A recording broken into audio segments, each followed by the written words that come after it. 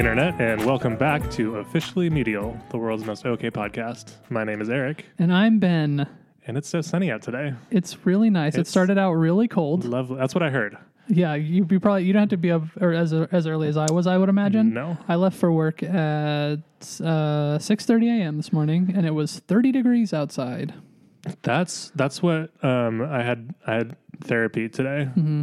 And when I got in, my therapist was like, "Is it still freezing out there?" And I was like, "No, it's delightful." Nice. Yeah. What are you talking about? Yeah. And I left because he sounded like a crazy person. Yeah, no, it was very cold. It warmed up by 25 degrees today, which Really?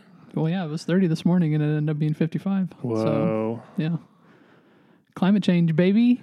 Even though that's doesn't feel like a lot of change, it's still 25 degrees in a day, which is as wild. lovely as the afternoon is, it's early March. It shouldn't be this warm yet. Yeah. Yeah. We're all going to die, but let's talk about... Coronavirus. Oh, okay. As long as we're on the subject of we're all going to die. Yeah. Global warming, coronavirus, militarized police. Everybody knows. Opioids. Yes. Mental health epidemic. Yep. Suicide rates are higher than ever. Yep. This is the hard-hitting news that we bring to you every 2 weeks. That's right. Yeah. So you're always on top of everything. Yep. And we always record these early. So, of course, by the time you're listening to this, it's still fresh breaking news. Yeah, I mean, it's only, 2-3 days from now that we're posting it? Yeah. Yeah, what do you want from us? We do our best. Yeah. Really, I just want to say, I don't imagine there's anybody that's legitimately concerned about us, but let's pretend. We are in Portland. People might know that we're in Portland, where we've now had breakouts of coronavirus. We've had confirmed cases. The state is in an official state of emergency right now, too. Yes, that got announced yesterday, the day before. Yeah. So I just want to let anybody who might be worried know that we're okay. Yeah, we're fine. I have the tiniest little bit of a cold, but it's under control. Yeah. And I feel fine. Cool. Congrats. I weirdly don't get sick very often. I wish I could say the same. Yeah. Although it's gotten better now that I'm not commuting 3 hours round trip every day on the bus. Yeah. I haven't been sick in a while. Right. Yeah, I can't remember the last time I was just real sick, for 3 or 4 days or something. It's been a long time. I have little bits here and there where it's I feel like a little stomach bug or something like that happens, but not totally out of it kind of sick. Yeah. Which I don't know. I mean, I don't know. I don't feel like I'm taking care of myself any more than anybody else is, so I don't really know why that is. I guess I just got lucky with my immune system, but yeah, we're okay. We're safe. We're doing just fine. Portland was in a state last weekend. Everybody going crazy, it felt like. Really? I didn't notice. Yeah. I mean, from what I heard on the news, it was everybody running to the grocery Oh, stores. the pre-snowstorm kind of thing? Oh, interesting. People grabbing things that they do not need, like bottled water and toilet paper. Yeah, they're not going to shut our water off. I know. Yeah, everybody treats it like it's a snowstorm, and it's not. I think everyone is honestly preparing for a contagion or the stand kind of situation. Yeah, or they don't understand what coronavirus really is. They don't. Where it's just a super flu. Yeah. If even that, and you treat it like it's flesh eating bacteria or something that's going to hurt us all, that I can't go outside for fear of coronavirus. Yeah, or so many people are going to die that our infrastructure stops working. Yeah. Government employees won't be, Right. That's how it feels like people are reacting. Yes. But I will say this, and I'm an idiot. I don't know much about science or viruses or anything, but I feel like one of these comes along every few years. True. I remember swine flu. Bird flu. Bird flu was a few years later. Yeah. Everyone freaked out about it for a few months, so then it went away. I think the only thing that's different right now is that our country's leadership is seemingly intentionally unprepared for something like this. Yeah. Well, it is. There were a lot of cuts apparently made to the CDC. Mm-hmm. So, we are not prepared for anything like this. And our president keeps underplaying everything that's happening. He's saying it's just going to go away. There's going to be a miracle and it's going to go away. Yeah. Yeah. He tweeted the other day that he was people go to work with when they have a cold and when they have the flu all the time. He's and nobody gets sick or whatever. So even if you have coronavirus, people that's get fine. sick because of that all the time. I know. He's so dumb. He's so dumb. Yeah. Anyway, so that's how we feel about the coronavirus. That's Corona update. Corona update. March 2020. That's right. Other fun things about March 2020, my birthday is coming up, That's right. and also my 1 year anniversary at the company I work at, Wow. and also St. Patrick's Day. Your favorite holiday. What, St. Patrick's Day? Yeah. Yeah, it's fine. It's my reaction to my favorite things. Yeah, Yes. they're fine. Yeah, that's cool. Yeah. You're not really emotive though. No. Yeah. I can't, I don't think I've ever heard you be excited about anything now that I think about it. No. Yeah. I don't just don't really care about stuff. Right. Yeah. That sounds right. It is right. What are you going to do for your birthday? I have no idea, and I'm fine with it. It feels I like really don't know. you're like pretty chill most of the time when it comes to your birthday. Yeah, I mean, I like always want to have a party. I always just want to have like all the people I love in a room, like telling me how wonderful I am. I mean, that's nice, but like planning a gathering and hosting a gathering stresses Sure. me out. Yeah. And honestly, for my birthday, I just want a day where I can do whatever I want, and I don't know what I'm going to want to do until that day. So I hear you. I don't know. I also think I have to work on my birthday, so Just, I might. just take the day off. I may. Yeah. I I think it's criminal. Like, I feel like that's a day that everybody should have off is their birthday. Nobody should have to work on their birthday. I think that would be fine. Yeah. Yeah. I always take my birthday off. Yeah, I might do that. I never ever work on my birthday. I'm just like, life's too short, man. This Yeah. is like a day to celebrate me being alive another year. I'm going to do whatever I want. Yeah. Mine's also on a Tuesday this year, which is kind of annoying. True. But that's why you throw a party like the weekend before. That way That's you can true. still have your birthday day to do like the things that you love, and then you can still have people like celebrate Yeah. you and hang out and Also, stuff. my weekends are Sunday, Monday right now, and if my birthday's on a Tuesday, why not just tack on That's an extra true. day? Yeah, exactly. Yeah. Give yourself a nice 3-day weekend. That's a thought. Mm-hmm. I'll play with it. I'll think about it. Cool. Yeah. All right, that's probably the biggest tangent we've ever gone on before jumping into things. It is, but you know what? We're typically pretty focused. I feel We like. are, but it was Yeah. fun. It was nice. That's right. We could do that more often. Yeah. We don't have to just Yeah. jump right into things. This is our show. Yeah, we can make it whatever we want it to be. Yeah. Yeah, I think let's just call it. we should. Yeah, let's just call it. End of episode. Yeah, we're Another one done. on the books. This has been Ben and Eric's catch-up time. See you Yeah. later. Yep. We are actually, which you already know, if you have looked at the title of this episode, talking about an HBO show that I think I recommended. You recommended. You briefly? recommended it Yeah. like 2 weeks That's ago, right. and I had just started watching it. I was That's like right. 2 or 3 episodes into it. But it has just wrapped up, so we're going to do a deep dive into it. It is The Outsider, like I said, on HBO, Yeah. based on Stephen King's novel. There's a really important TV guy who was behind the creation of it, and now I'm blanking on his name, but that's okay. This is a show that stars, like I said in our previous episode, Ben Mendelsohn, Cynthia Erivo, Bill Camp, Patty Considine. Is that how you say his last Yeah. name? So many British people in this very American Yeah. show. Yeah, none of them are American. Those four people. Is Bill Camp not American? No, Is he British I too? just found out that he's Australian. Oh. Yeah, Oh. yeah. Isn't that Okay. crazy? Yeah. Wow. Okay. Well, cool. Oh, Jason Bateman. He's American. He is, but he's only in the show for 2 episodes. That's true. Yeah. And apparently, very briefly at the end of the last episode, Oh yeah, that's true. they credited him in the end credits. Oh, did they Yeah. just for that? Yeah, it was like guest appearance by Jason Bateman. That's funny. Yeah. So yeah, we're gonna go full spoilers on The Outsider. So please watch all Yep. that show before you listen to this. And I seriously mean that. Please go watch all this show. I really liked it. Yeah, I did too. I've heard that the novel has like some issues at the end. Stephen King novels usually do. Yes, that he's like really good with like big concepts and like big ideas and interesting like plot stuff. But I haven't really read any Stephen King, but I always hear that he is not very good at bringing everything into a satisfying conclusion. No, I've read 4 or 5 novels of his Mm-hmm. and a bunch of his short stories. I actually think he works better in shorter form. Okay. But yeah, his ideas are good. His characters are often excellent. Yeah. But most of the time it feels like he just stops a story instead of ending it. Right. Yeah. Yeah, it almost feels like sketch comedy in that way, where it's like Yeah. we have this really good high concept that's really, really funny, but we have no idea how to end it. Yeah. I think the best ending of his that I've read is It. I read his novel Needful Things last fall, and it was potentially going to be my favorite, and then the ending was so frustrating. Oh, that no. It didn't ruin the book for me, but it was Yeah. just like, come on. Right. Come on. Yeah. Yeah. But I think this show, and again, from what I've heard, what few things I've heard from people who read the book, that they've changed the ending a little bit, that they spend a little bit more time in the cave. In the show? Yeah. Okay. Than they do in the novel.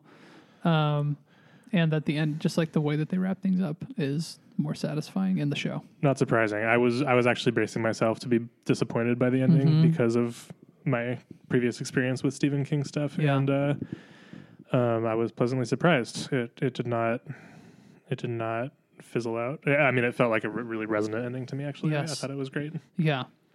So the brief story of this is that, which like the beginning of the show feels like a lifetime ago, where I think of like how it started and where it ends, where it's like Jason Bateman's character is accused of murdering and sodomizing a young boy. Mm-hmm. And cannibalizing him too. Yes. Yeah.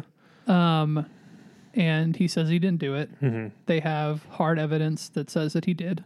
And hard evidence that shows that he didn't. Right. Yeah. His alibi is like rock solid. They Yeah. have video evidence of him being in another state when this event occurred.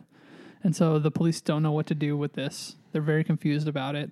They take him into custody in front of the entire community of the small town that they live in.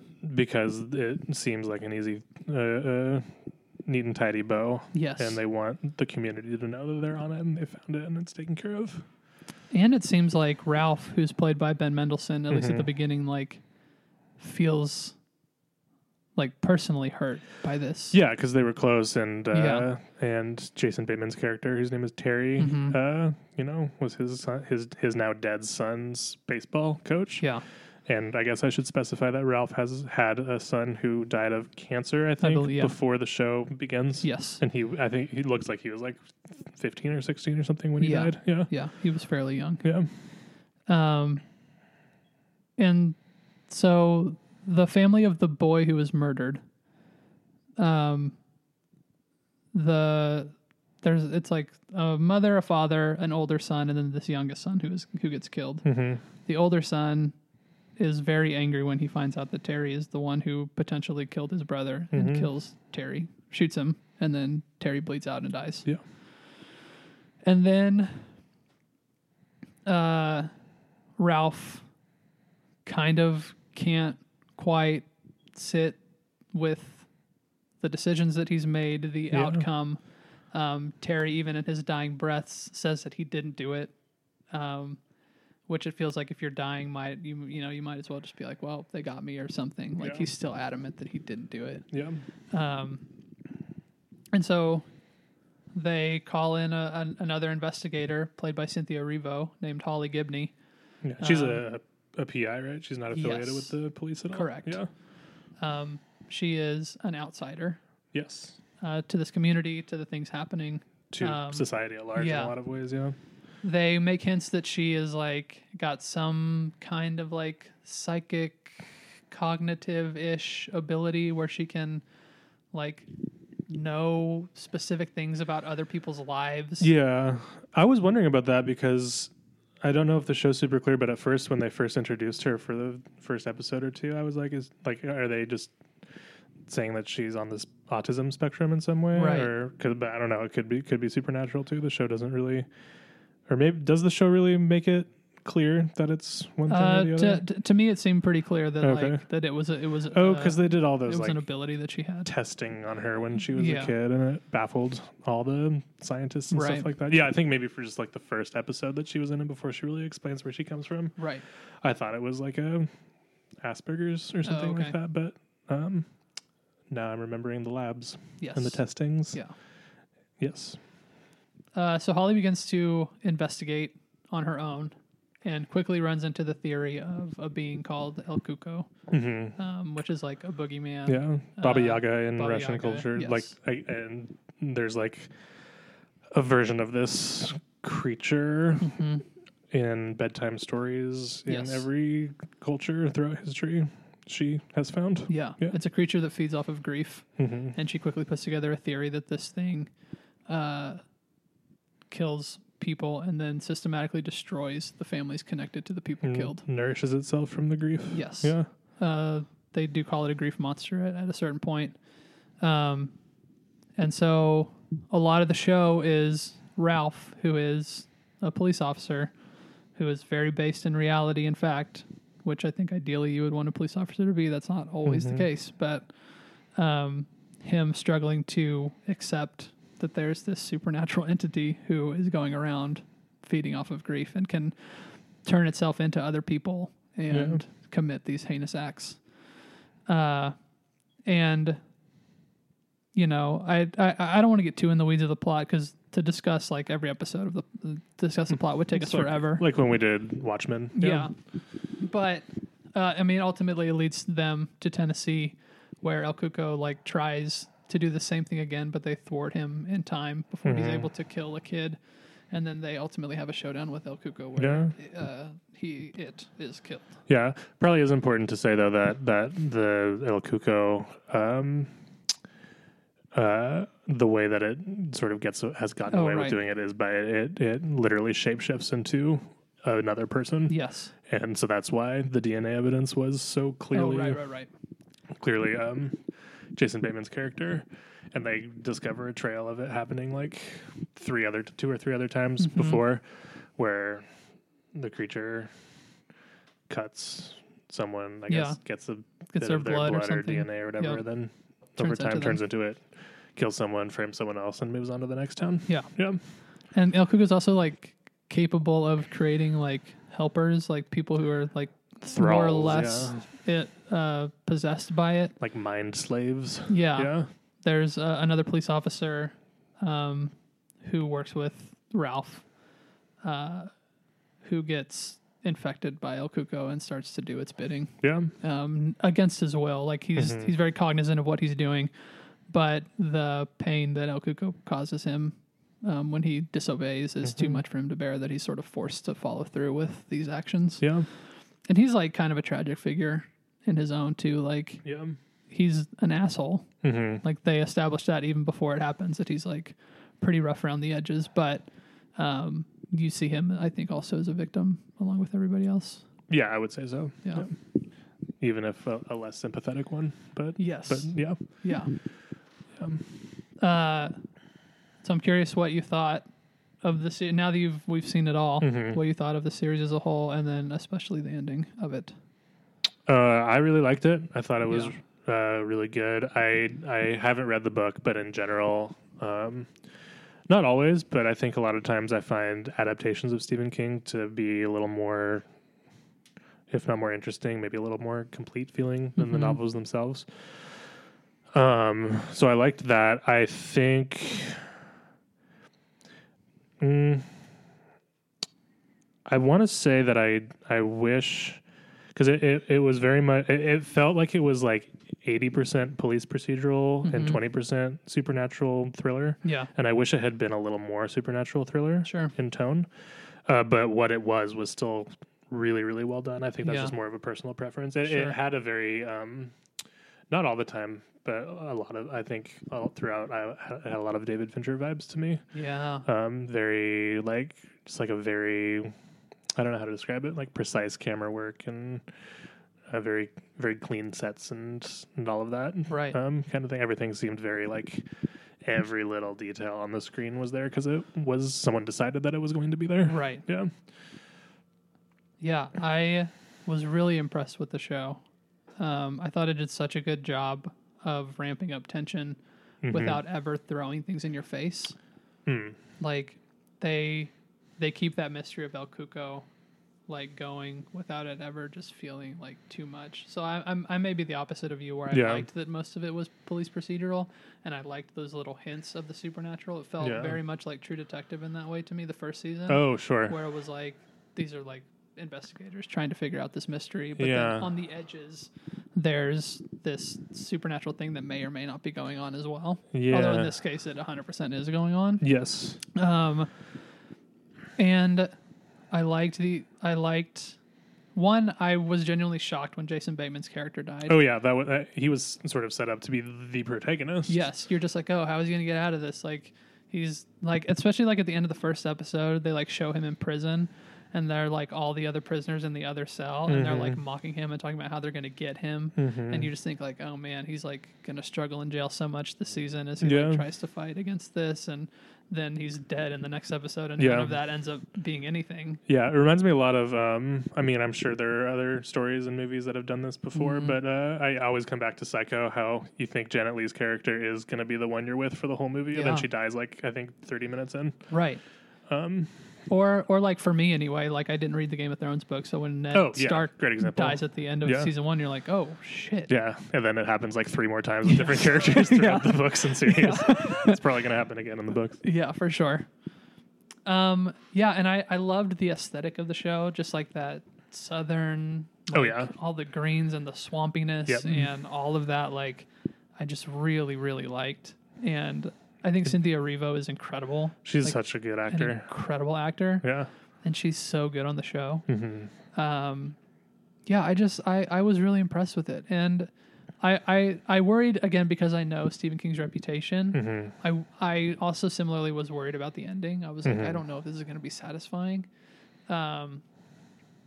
But it was. And I was initially disappointed in the stuff in the cave. Because it felt so anticlimactic, where I was just like, we go in there, Clyde just shoots him, and now we're done. And I was like, that's it? Like, you build this guy up to, you build this thing up to be some, like, huge supernatural entity, and that's just it. Yeah, I thought we were going to, like, see his true form or something, like a Pennywise moment or something like that. Maybe this would have been stereotypical, but to, like, maybe there's, like, a mix-up with him and Clyde, and suddenly you don't know who's who or whatever. I thought about that, like, too. I was like, especially when, like, Clyde just shows up out of nowhere, you're like, oh, well, here we go. Here's like, the real. He's here. Yeah. And there was a part of me, too, when they pick up Clyde after the cave collapses, that they pick up Clyde, and I was like, oh, is this really Clyde? Like, maybe they switched it. Maybe he, like, switched or something. I had the same reaction. And then when you see him just lying there with the chest wound, you're like, oh, okay, yeah, no, that's him. He's dead. But it was all that conversation between him and Ralph. Before Ralph really kills him. Yeah. Yeah. That I was like, oh, no, this is good. And I think that's another strength of the show, that it consistently defies expectations in those ways. Because you're like... I was expecting, just because I know Stephen King, I was expecting something sort of disappointing in the ending, and B, like I said, like some sort of big reveal about like, oh, we're going to see the true form of El Cuco. He's going to be like Pennywise the spider clown or something like that. But the climax really is just, it's not really even a conversation. It's just Ralph talking to him and explaining why he's doing what he's doing. And it works. Yeah. It's very like, for the show being as violent and creepy as it is, I think it's also manages to somehow be very understated in a way that works really well for it. Yeah, I think you're right. I think like you do expect some big supernatural, like larger than life, godlike entity to suddenly be the big showdown. And it's not. It's just a man who looks like Clyde. Or, a thing that looks like Clyde. And so you don't see him turn into some big monster or anything. They just shoot Clyde, essentially. Yeah. The only time you get any of that is when he's like rapidly shape-shifting in front of Ralph to sort of say like, look at all the harm I've already done, like all these people's lives that I've ruined. Yeah, and there's indications throughout the series that it's like clearly not human and that it shapeshifts and has this weird residue, and you see it like eating deer carcasses and stuff like that. But it's even those scenes where are like shot from behind. It's very dark. You can't really see what's going on, but you hear enough to know like what it is. Yeah. What did you think of it in terms, like, it seems like it's a show that's exploring grief, obviously, in a bunch of different ways. Yeah. I wondered how effective you thought how effective it was in terms of that sort of idea. Really effective. Yeah. I thought it got to the point where it was almost overwhelming sometimes, which grief is. So I think it was appropriate. And I will say that one thing Stephen King does exceptionally well throughout all of the work of his that I've read is write grief. Yeah. Needful Things, the book I mentioned before that I read last fall. He also really seems to like cops with dead kids because the main character of that book is a cop whose wife and child died in a car accident. Oh, really? And the grief, the way that he just writes, the way that sort of the grief just weighs on this character. I can't even remember the cop's name right now, but is profound. It was hard to read sometimes because it's how it feels. Yeah. And it's just like, so yeah, that's like, in some ways, I think one of Stephen King's favorite stomping grounds. So Yeah. I'm not surprised that it worked as well as it did. And I mean, do you think it was effective? Yeah, well, I was just trying to, I don't know, I guess I was waiting for the monster to be some bigger allegory for grief, which I don't know that the monster itself is. I think the things that it does is ways to explore grief. But I wasn't necessarily disappointed by that. It just wasn't what I was expecting. Yeah. But the thing that I found the most effective is there's sort of a subplot throughout the season of Ralph really not dealing with the death of his son, and really not being willing to accept that his son is gone and is dead, and that he needs to move on. And at one point, he has a dream of his son saying, like, "You need to let me go." And I started weeping at the end of the show where it's him and his wife sitting in front of the graveyard or in front of the gravestone, and he tells her that dream, and she's like, "What did he say?" He's like, "Our son spoke to us," and she goes, "What did he say?" He's like, "Well, I don't want to tell you. It wasn't really him." And she goes, "Just tell me." And he says, he said that I need to let him go. And his wife just goes, "Well, fat chance of that happening." Yeah. And it was such a brief and like beautiful moment of just completely undoing all the struggle that Ralph has had all season. Yeah. And like a beautiful moment of his wife saying, like, "He's our son. We're never going to let him very go." affirming. I'm about to start crying right now. Like, I don't know why. Like, and then there's just like that laugh of surprise that Ralph does after she says that. Like, you can't help but start laughing. Whereas like, this is what I've been feeling all season, and it's been weighing on me. And here you are saying like, there's no need for you to feel that way. Like, he's important. It's another way the show defies expectations, because how many movies, TV shows, narratives about grief end with being like, "Oh, in order for me to move on, I have to let this loss go." Yes. And move past it. And I think in some ways that there is truth to that. Right. But if someone you love dies, you don't have to forget them. Yeah. And I think that's sort of what he was feeling. I also just want to say that, like, I think his relationship with his wife throughout the show is just wonderful. Yeah. And I think necessary for such a heavy show. Yeah. Not that their relationship is super lighthearted and funny or anything like that, but they have this shared tragedy in their past that happened before the show even begins, and it's something that very well could have and has in other couples destroyed their marriage, Right. and they made it out together. Yeah. And there's just this sense that they've been through it together and are maybe not all the way through it, but have decided to stay together and make it work however they can. And it's I don't know, it was great. It's really beautiful. Yeah, and she's like not the stereotypical wife, like supportive wife of the complicated man who's trying to do something important either. No, like, she's a real person. Yeah. Yeah. And like there are times where she pushes back at him and like calls him out on a lot of his shit. Yeah. Like especially as like it starts to become more and more accepted among this group of people who are investigating, like this thing is a supernatural entity, and Ralph just can't wrap his head around it. Yeah, and she had a direct encounter with it too. Yes. Yeah. And she tells him, like, you're going to get people killed if you can't get on board with this, and you shouldn't go if you don't believe in this. Yeah. And I think that's really effective and very interesting. And again, like the show treats her like a real person. Yeah, that moment when they realize that it has it's starting to take the form of, what's his name? Claude, one of those. I think they spell it Claude, but everybody says Clyde. Oh, really? Okay. So I don't know. Okay, well, that guy. Yeah. And he didn't take appropriate action to contain it, and his wife gets like actually angry with him. Yeah. To the point where it's like, it's not just about whether or not you can stomach the idea of superstition now. Like, people are actually in danger, and you're choosing not to see it because you don't want to feel whatever. Yeah. And it was an effective moment. Yeah, I don't know that I have anything else to say beyond that. I was so impressed by the show. It was a show that I wasn't even sure I was going to watch because like the trailers and stuff when it came out made it look really spooky. Yeah. And it was very spooky at times. But I just ended up thinking it was terrific. Like, it feels like kind of the new True Detective or like something in that vein. Sure. Like, I don't even necessarily want to compare it to that because I feel like they're two different animals, even if they're playing in the same sandbox. But I just thought it was like terrifically moody, wonderfully acted, beautifully written, surprising, yeah, it was a really, really great season of TV. Yeah.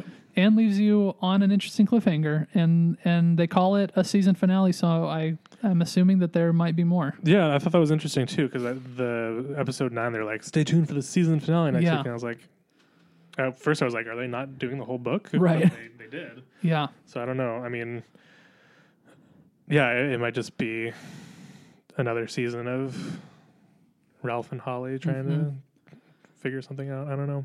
Well, and it seems like Holly's maybe infected now or something. Or touched in some way. Yeah. Yeah. I mean, she makes note at the very end that, you know, Ralph asks her, like, what else is out there, Holly? And she just sort of, like, smiles knowingly at him and walks out the door. Yeah. So, I think there's a lot of room to do some more interesting things there. Yeah, I think so, too.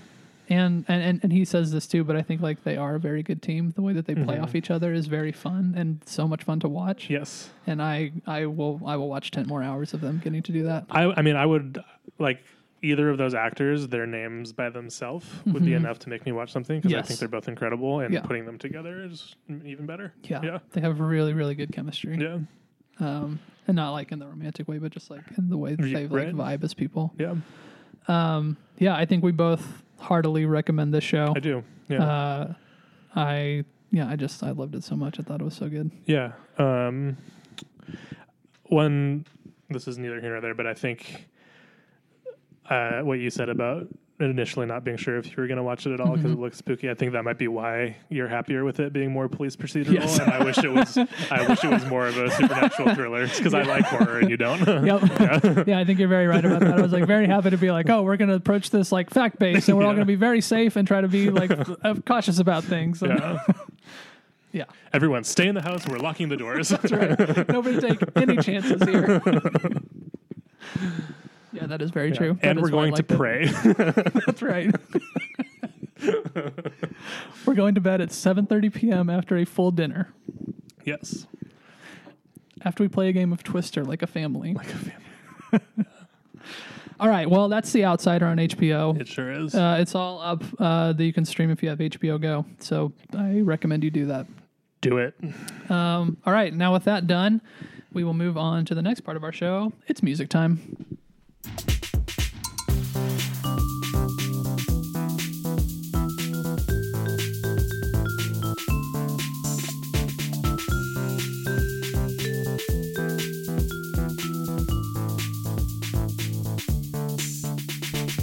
Music time.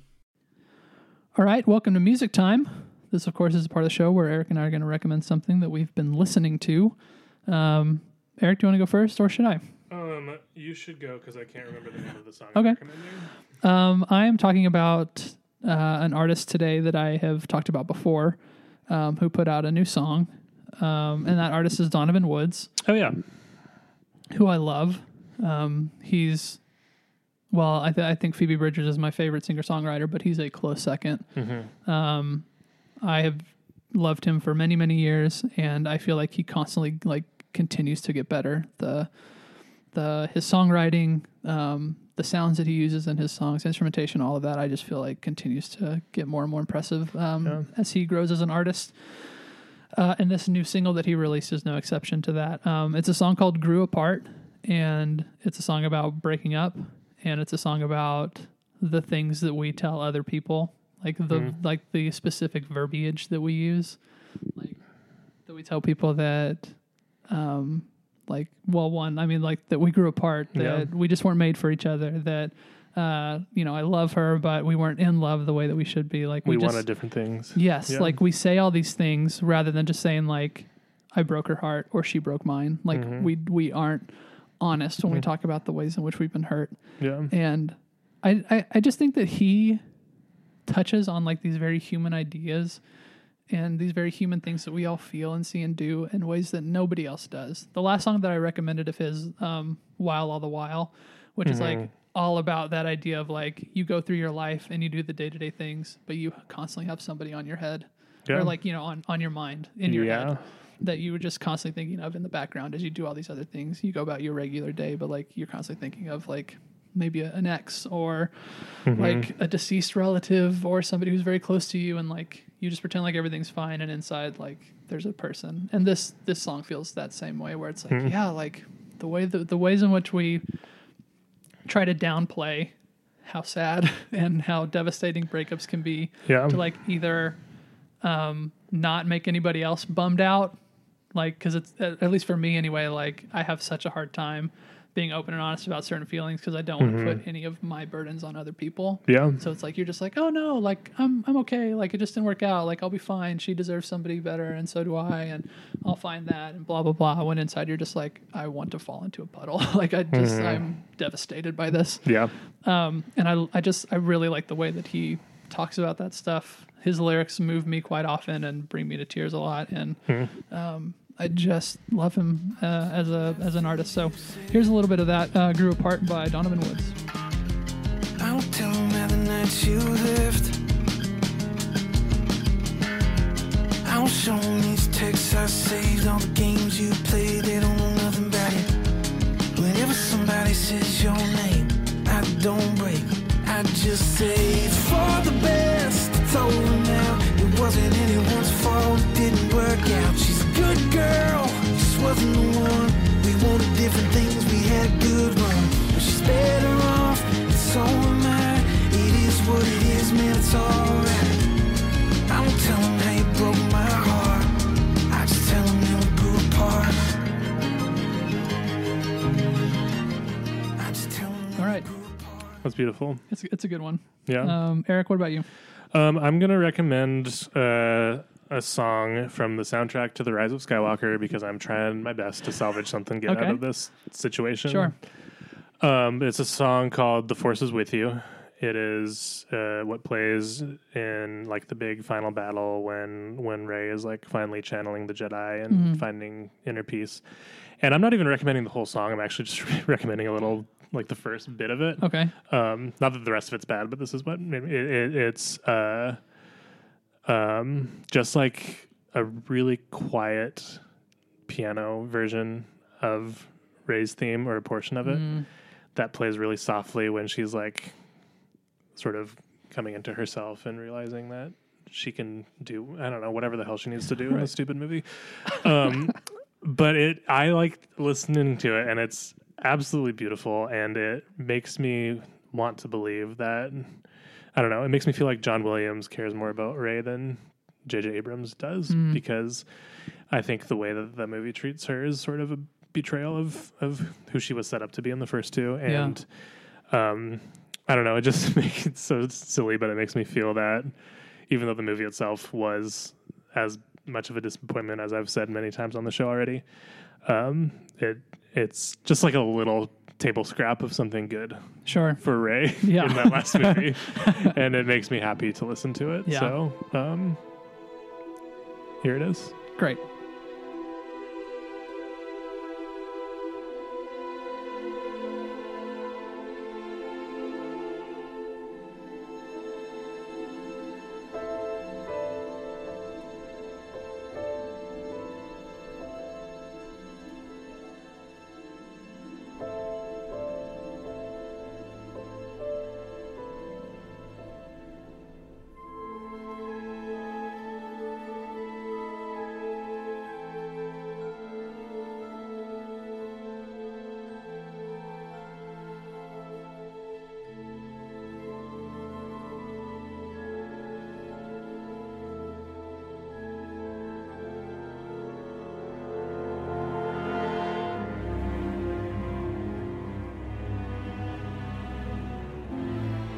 Cool.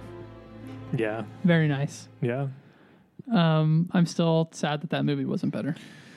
I know. I'm preemptively annoyed with myself for watching it again when it comes on Disney Plus, because I'm going to. But yeah, you can't help but be who you are. It's true. I only went and saw it in theaters once. Hey, that's like serious restraint for you. It is. I saw The Force Awakens and The Last Jedi 6 times each. I didn't know that you saw both of them that much. Yes, I did. Wow. I did. I loved them both. I don't think I've ever much. seen a movie that many times in theaters. That's it for me. Before that was 5, which was Mad Max Fury Road. Wow, and that's I think crazy. The Dark Knight. I think the most has been 3. Yeah. And that was, I don't even remember what movie that was, but wow, that's crazy. 6 times. Yeah. Wow. I don't really know. I am who I am. You can only be who you are. All right. Well, with music time done, now we'll move on to the third and final part of our show, the second part. Yes, we will. This is where Eric and I are going to recommend something else that we're enjoying in pop culture. Could be a book, TV show, a nice cup of tea, whatever. I guess tea is not really, I don't know, is tea pop culture? Not yet. I don't know. Could be. Food is in a lot of ways. Yeah, I guess that's true. Yeah. That leads into my recommendation, if I can go first. I know exactly what this is going to be. Probably my favorite TV show about food of all time came back over the weekend. Mm-hmm. And that is a show called Ugly Delicious on Netflix. It's only 4 episodes versus the first season's 8, which I'm a little perturbed about just because I love the show so much and want more of it. But the 4 episodes that we got are all very, very good. This is a show by David Chang, who is a world-renowned chef and restaurateur, and he explores different facets of food and food culture and the ways in which food intersects with our daily lives. And I just think he talks about food in such interesting ways, and he brings on interesting people to talk about the ways that food fits into our lives. And I just think it's so fascinating and wonderful. And he's done episodes on barbecue, on fried rice, on dumplings, on fried chicken, on tacos. And these 4 episodes specifically tackle steak, children's food or like school lunches. I'm blanking on one now. One of them is Middle Eastern food. Yeah, like Middle Eastern, like the vertical spit. Yeah. And what is the 4th one? That now I'm blanking on. Oh, Indian food, of course. Yeah.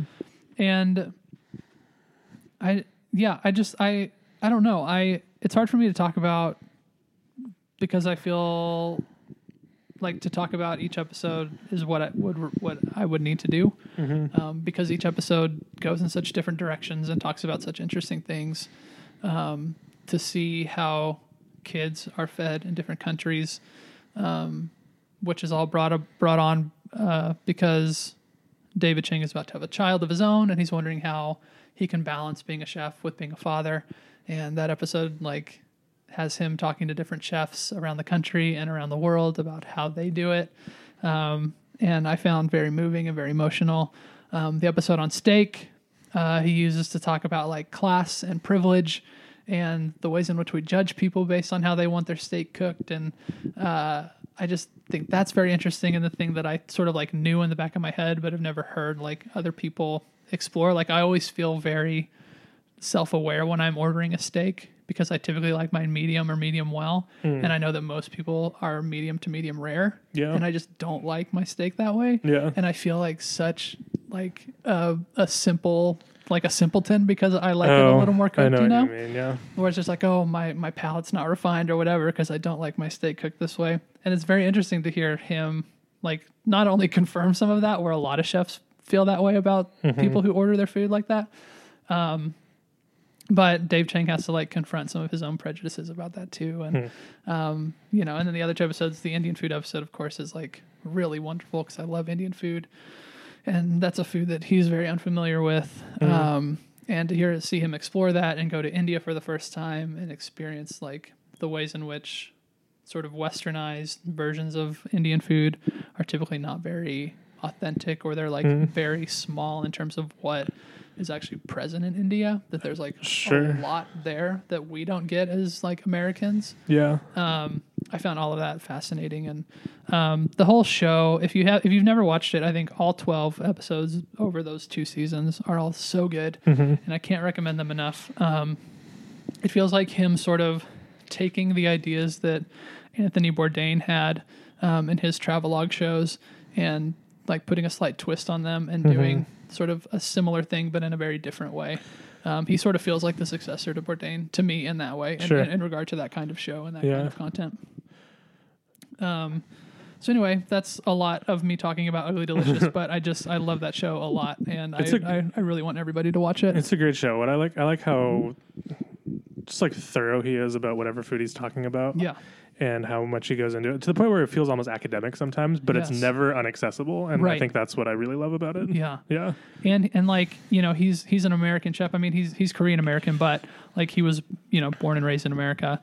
And so like, but he doesn't like, when he talks about steak, he doesn't just talk about American steak. Like he goes and he explores the whole world and says like, this is how like the Japanese do steak. And this is how this culture does steak. And they're different and they're similar. And it's such a connecting kind of thing to be like, look how similar we all are in the ways that we eat our food, or maybe like slightly different, but it's all kind of the same idea. We just approach it in different ways. Yeah. Which I always think the world could use more of to be shown like, hey, we're all the same. Yep. Yeah. Yeah. So that's Ugly Delicious. It's on Netflix. Check it out. I agree. What about you, Eric? Well, I'm going to also recommend a Netflix show. Here we go. I'm so sorry about this. The show is called Love is Blind. It sure is. And I realized that I like the title of that show because the conceit of the show is that people are talking to each other without seeing each other and proposing to each other and getting married like a month later. Yeah. So in that sense, it's an appropriate title because it just fits the format of the show. But it also is kind of making fun of the people on the show too, I think, because they're all so dumb. Yeah. Well, most of them are dumb. Yes. And yeah, it is, in my opinion, like the platonic ideal of shitty reality TV. Mm-hmm. It could not be worse than it is, but I can't stop watching it. And I mean, there's just so many insane personalities on it. Yeah. And so many, like a woman lets a dog drink out of her wine glass at one point. She's my least favorite person. She's my favorite person, but it's because she's my least favorite person. I'm not watching the show because I like it. Right. But I'm also having a great time. Yeah. And that's like, there are so many moments where I just like have to laugh. And also sometimes my mouth just like drops open in shock because of the things these people say to each other. It's crazy. There's a moment when one of the couples, once they get engaged, they get sent to Mexico on vacation for, I don't know, a few days. Mm-hmm. And there's a moment where there's this couple and they're on a boat and the guy's just like, hey, it's so nice to just be on vacation and get away from everything. And then the girl is just like, what are you trying to get away from? What are you hiding from me? No. And they just get in a big fight over that, and it's amazing. That girl specifically is very aware that she is on camera. I feel like she feeds into that drama 100%. Probably so. Yeah. Giannina. Yeah. She's something else. She is.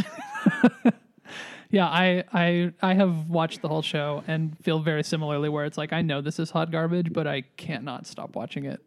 It's crazy. I hope they do another season. I hope they do too. Because I'll watch it. Yeah, it is. And the production value, it was shot for like $20. It looks like a porno. Yes. It's so bad. Wait till you see what like the weddings look like. I can't wait. I really can't wait. They look so cheap. Oh, and the moments where they do like the reveal after they propose, like right. Sometimes the camera pulls back too far and you can see over the wall and you can see like the blue screen behind it. So they're just on a soundstage. Yeah. It's amazing. It's incredible. Yeah. Truly an incredible television show. Yeah. I tweeted about it earlier today and I said that it's terrible in every imaginable way, but also somehow the best show of all time. And I stand by it. I'm obsessed with it. It's I almost said it's good, but it's not good, but it's like good. No, it could not be worse, but it is also riveting. Yeah. Yeah. Yeah, so I don't know if that makes it good or not, but it is like super addictive, endlessly watchable. It's terrific. Yeah. In its terribleness. Yeah, it is wild. So watch it if you're bored. Yeah. And you won't be bored anymore. I promise you that. I promise you that. Impossible to be bored by that. Yeah. Okay, on that note, that's going to do it for us. Another one in the books. Another episode of Officially Medial come and gone. Thank you for spending time with us. It sure is fun. It sure is. Before we go, I want to say thank you to Louis Zong for the use of our theme song. Always. The Long Hike. You can find that and other songs by Louis at louiszong.bandcamp.com. If you have any questions or comments about the show, you can email us at officiallymedial@gmail.com. If you want to follow me on social media, I can be found on Twitter and Instagram at Benjamin_Skaggs is where I am. And I'm on Instagram at Eric Naduk and on Twitter at Basic Slimes. Follow me in both of those places. Yes. You won't regret it. Or die. You won't regret it or die. At least not from doing it. That's right. You might die, but it won't because you followed me. You'll live forever. Yeah. That's the officially medial guarantee. The fountain of youth following me on Twitter. That's right. I mean, try it. You never know. That's true. I mean, who knows? Maybe that is the secret. Yeah. I follow you, and I'm not dead yet. If we get me up to 100,000 followers, none of them will die. But it has to hit that number, or else they'll all die. That's right. Oh wow. Okay. Yeah. I don't make the rules. What if I unfollow before that happens? You know what I mean? If you unfollowed? Yeah. What if you didn't hit 100K, but it was like, oh, I don't want to die, so I'm gonna unfollow. Unfollow before, and it does hit 100K. Yeah. You'll never die, Wow. but you'll also never be happy. Oh, okay. Yeah. Wow. This is a complex. Yeah. Whatever. I'm just laying out your options. Right. Of course. The choice is obviously up to you. Still yours. Yeah. You're in control here. Yeah. You might make the wrong choice. Yeah. Good luck and Godspeed. Yep. See you Bye. next time.